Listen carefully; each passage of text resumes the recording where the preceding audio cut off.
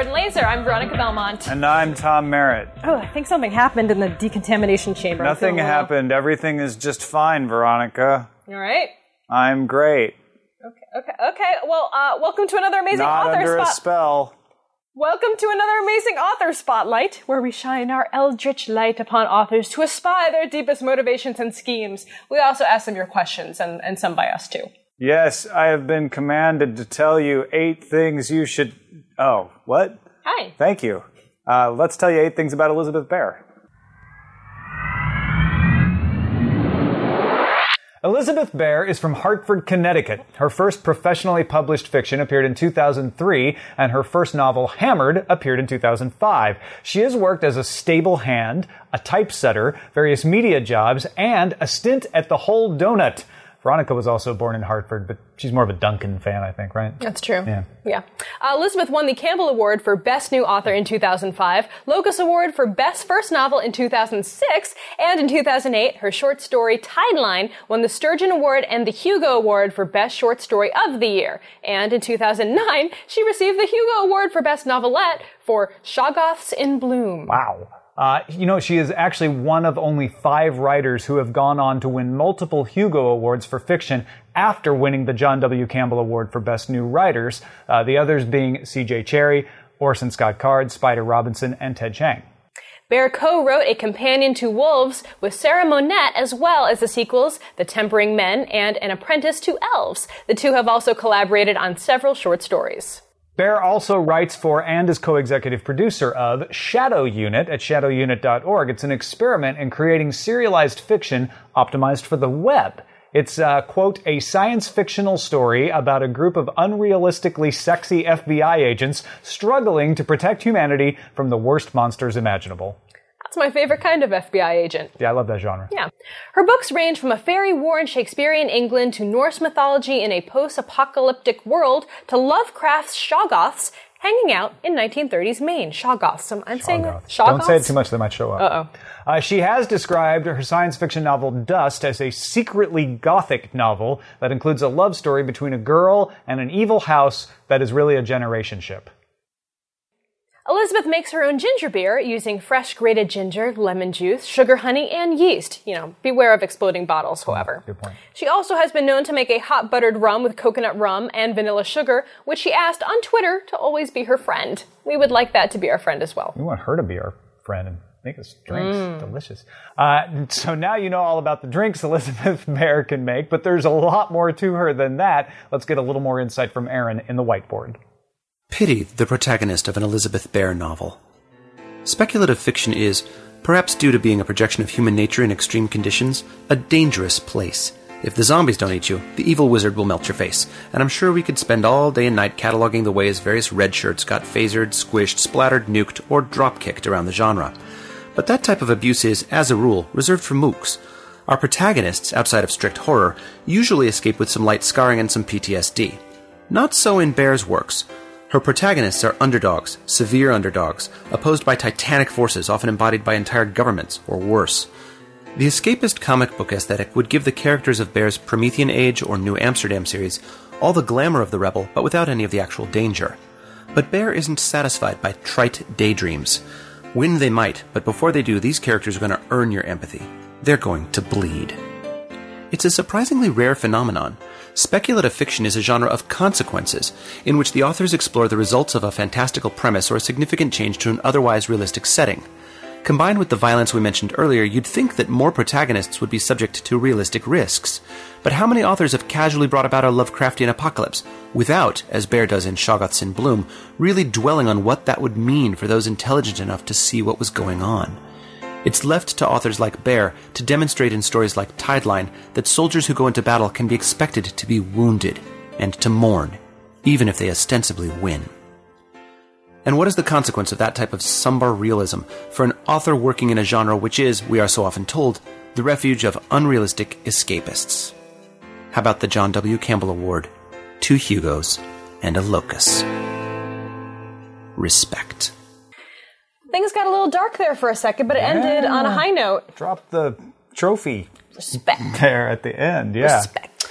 Well, you are hopefully prepared, because it's time to bring on Ms. Bear herself.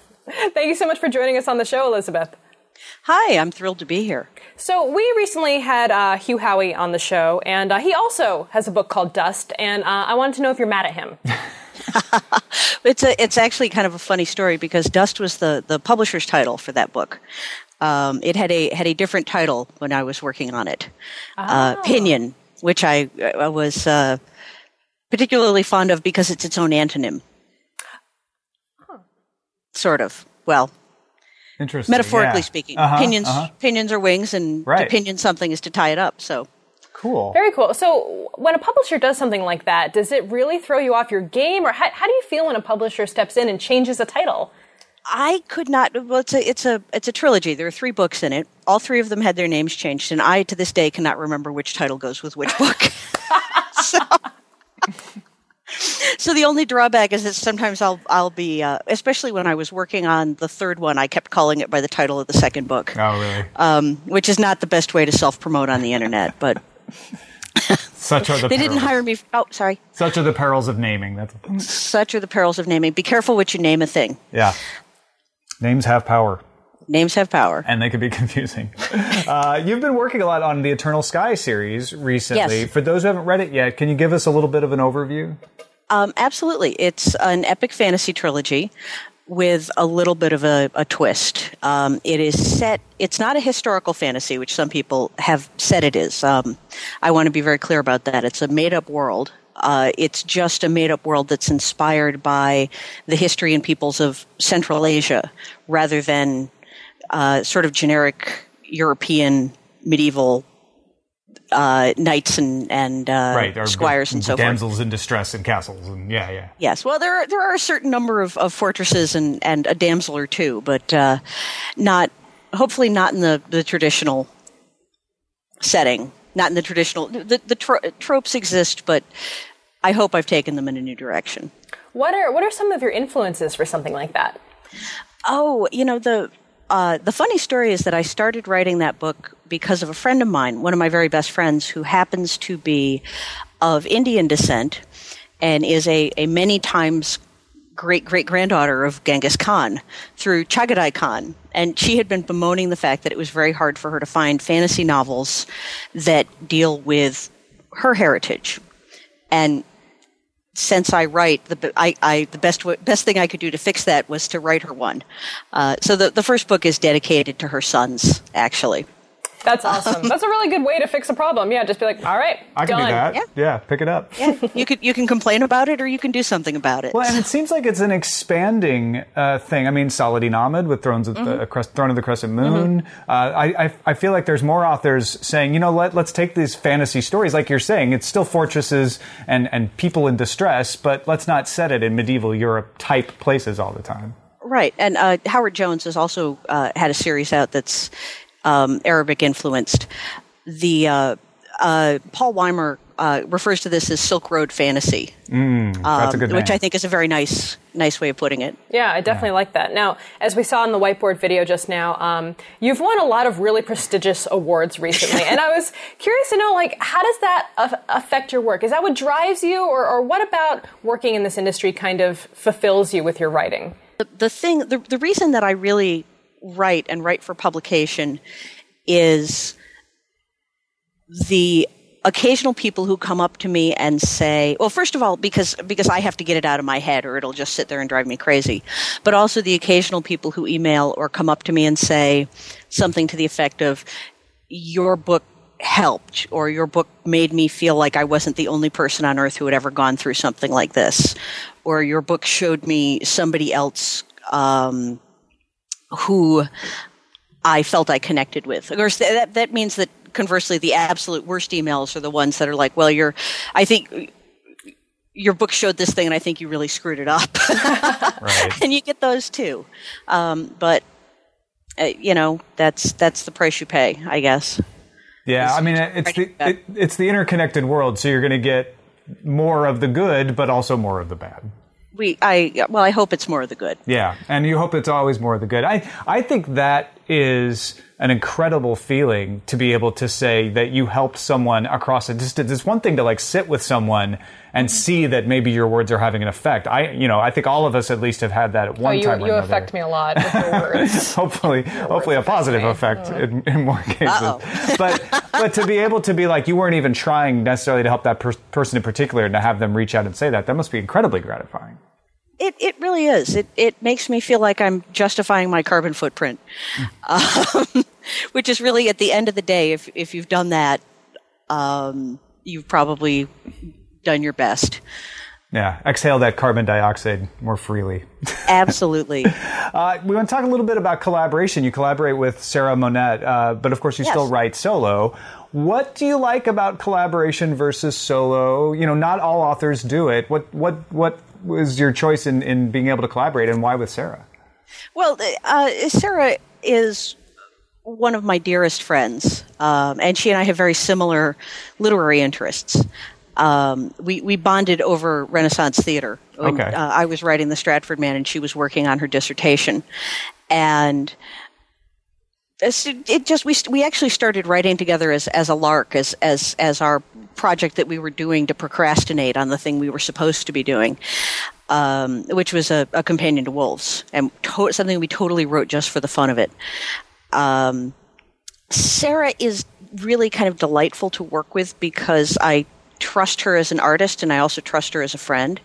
So what winds up happening is she goes through and I write, and she goes through and edits my prose, and then writes something of her own. And then I go through and edit her edits, and I edit her prose, and then I write something of, I write until I get bored, and then she takes over and writes until she gets bored. And it's nice because you don't have, somebody still always has to write. There's always going to be a bit nobody really is in love with that has to get done somehow. But it does mean that if there's a thing that I don't really I'm not feeling the mojo for, I can see if she wants to do it. Also, she breaks up all of my hideously complicated sentences and vacuums out extra commas. And I have a comma problem. I have the reverse comma problem. Maybe you could send me some of your commas. That's true, and actually. I can use them, yeah. I also have a surplus of semicolons, if you have any. Excellent. Yeah, I could always use a good semicolon. You can set up a trading system somewhere, yeah. But speaking of collaboration, you've been doing the SF Squeakcast for a long time with a lot of other really notable authors, and you've even won a couple of Hugo Awards. My question, how do we win a Hugo Award? Is there a trick to it? Is there something we should know? Know anyone who can nominate Veronica's us? Very competitive. I'm a little bit competitive. I can nominate you. So. Yes. No, but seriously, for those who don't listen, I know a lot of our listeners and viewers also listen to your show. What's the show about for someone who hasn't heard it before? The Squeakcast was it was an attempt, and it started on Twitter when we were talking about the panels we'd really like to do, and somebody came up with the idea of the positivity panel. The panel where you only talk about things you really love. And it turned out to be a heck of a lot of fun, and we've been doing it ever since. We're actually instituting a format change this year. Oh, really? Because what we've been doing is having everybody bring a thing to squee about, and we may have gotten a little burned out on that. So now what we're doing is more open discussion of categories of things that we think are awesome. So what's a recent subject matter that you've covered on the show? Well, the one that we just recorded was fiction. The things that we had read in the past year, fictionally speaking, that we thought were award worthy, that we wanted to direct people's attention to. And one of the other rules of the Squeakcast is that we don't talk about our own stuff, and when we have a guest on, they don't talk about their own stuff. So we try to bring some credibility to the table. Well, it makes sense. A sense of impartiality. Yeah. Yes, the facade of impartiality. I wasn't going to say facade. But, we got some listener questions. Folks posted some stuff on Goodreads. Tamahome wants to know, what do you want on your tombstone? Or what is your favorite joke, and feel free to tell it. Which are two of the questions we ask people on the Squeakcast. Told you we had some listeners crossover. Yeah. I think, I don't know, ideally what I want on my tombstone is no closing date, but 1971 to blank, but I don't think that's actually probably going to happen. So I would have a much easier time telling you what various fictional characters should have on their tombstones. Because I that's one of the things I figure out about my characters. Well, share some of those then. That'd be great. Well, Jenny Casey's tombstone, she wants it to read, "You should see the other guy." Brilliant. That's a pretty good one to start with. I like that one. Yeah. Maybe that should be mine too. Yeah, just steal that one. That's perfect. Use that. Darren wants to know, I read The Ghostmakers in Fearsome Journeys, the new Solaris book of fantasy, the first of your writing for me, and loved it. Range of Ghosts is on the docket to be read next. Are we going to see any more of The Gauge, or soon, perhaps? I'm working on a book proposal, actually, that involves The Gauge and the Dead Man, who are the two protagonists of Ghostmakers. We'll see if anything comes of it. What's the storyline there? It involves a long trip to a portion of the Eternal Sky Kingdoms that we have only heard of so far and not actually seen. And a road trip and an insane cleric, basically. That sounds good. Road trip stories are the best, anyway. Always exciting stuff always happens on road trips. Free road trip, gotta love it. Yeah. Yeah. Sandy wants to know, or writes, I have read Hammered and All the Wind-Racked Stars. I just started Range of Ghosts. These books are wildly different from each other. What is your favorite kind of book to write? Is there any genre you want to write but haven't attempted yet? I have an idea for a paranormal murder mystery that is sort of kicking around the back of my head. That I haven't quite had the courage to approach yet because it's going to require a lot of research. And my problem is that I have a very short attention span when it comes to genre. I am a very Catholic reader of speculative fiction. I like almost all of it. And I grew up reading all of it. And I have a head full of stories of everything from hard science fiction to, pseudo-magic realism. And I probably would have been more commercially successful at this point in my career if I had just stuck to, near future science fiction thrillers. Well, that seems to be a running theme these days is authors trying to decide if they want to stay in a series with familiar characters because that seems to be more lucrative and a lot of them are doing what you're doing, which is trying out different genres. Yeah, although I've got a lot of ideas in the Eternal Sky world, so I may be playing with that for a while if the readership is there. Yeah, especially if it's fun to play in, which it sounds like it's a blast. Yeah. Yeah. I'm really enjoying the really big canvas. So nice. All right, well, speaking of big canvas, now it is time for our super questions. And these are questions, I know they sound way scarier than they actually are. We probably shouldn't have called them super because that's intimidating. But these are questions that we're asking a lot of our different authors so we can kind of, gauge, get some temperatures taken from around the globe. The first question, though, actually is pretty specific to you. And this is, what public figure would you be least surprised to find out is actually a member of Shadow Unit? Ooh. Well, we might be cheating a little bit because we kind of drafted Judi Dench without her knowledge. Oh, yeah. As around the Shadow Unit water cooler, Judi Dench is the person who we would love to see playing Madeline Frost. Brilliant.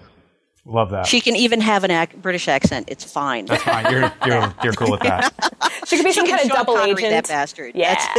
Right. I mean, there was that newsroom character with the British accent. They're like, she's American, but she grew, she went to school in Britain or something. Yeah. You can always write a backstory. She went to boarding school or something. Yeah, you could make something up. Absolutely. And the other question in the super questions is, what sci-fi or fantasy trope do you think just really needs a rest? Just, put it on the shelf for a while, sleep before it's revisited. It's talking murder mysteries. Yeah. I have a little list. See, the thing is that I have this little list of tropes that I hate, and then somebody always comes along who can pull it off. And I'm like, I hate this trope, but you're doing really well. I could probably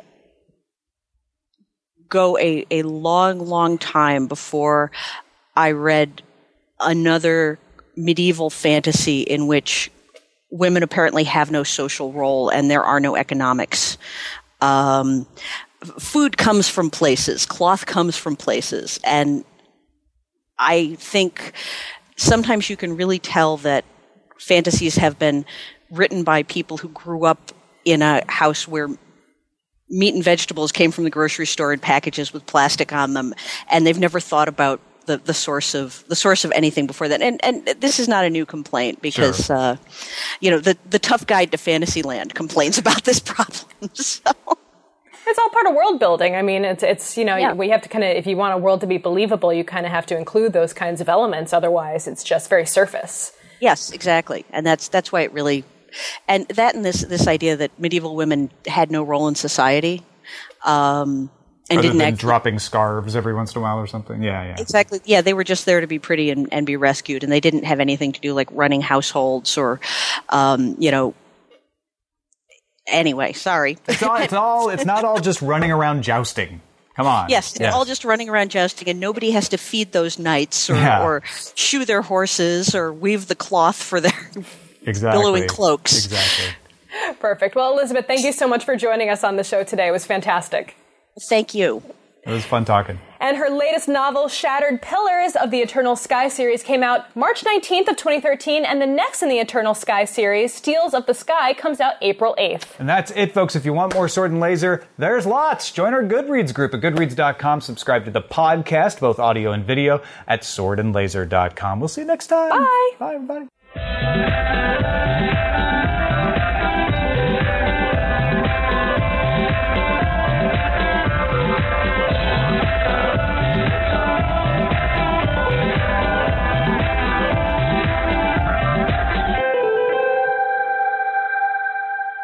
Lem, hey Lem, can you get the lights?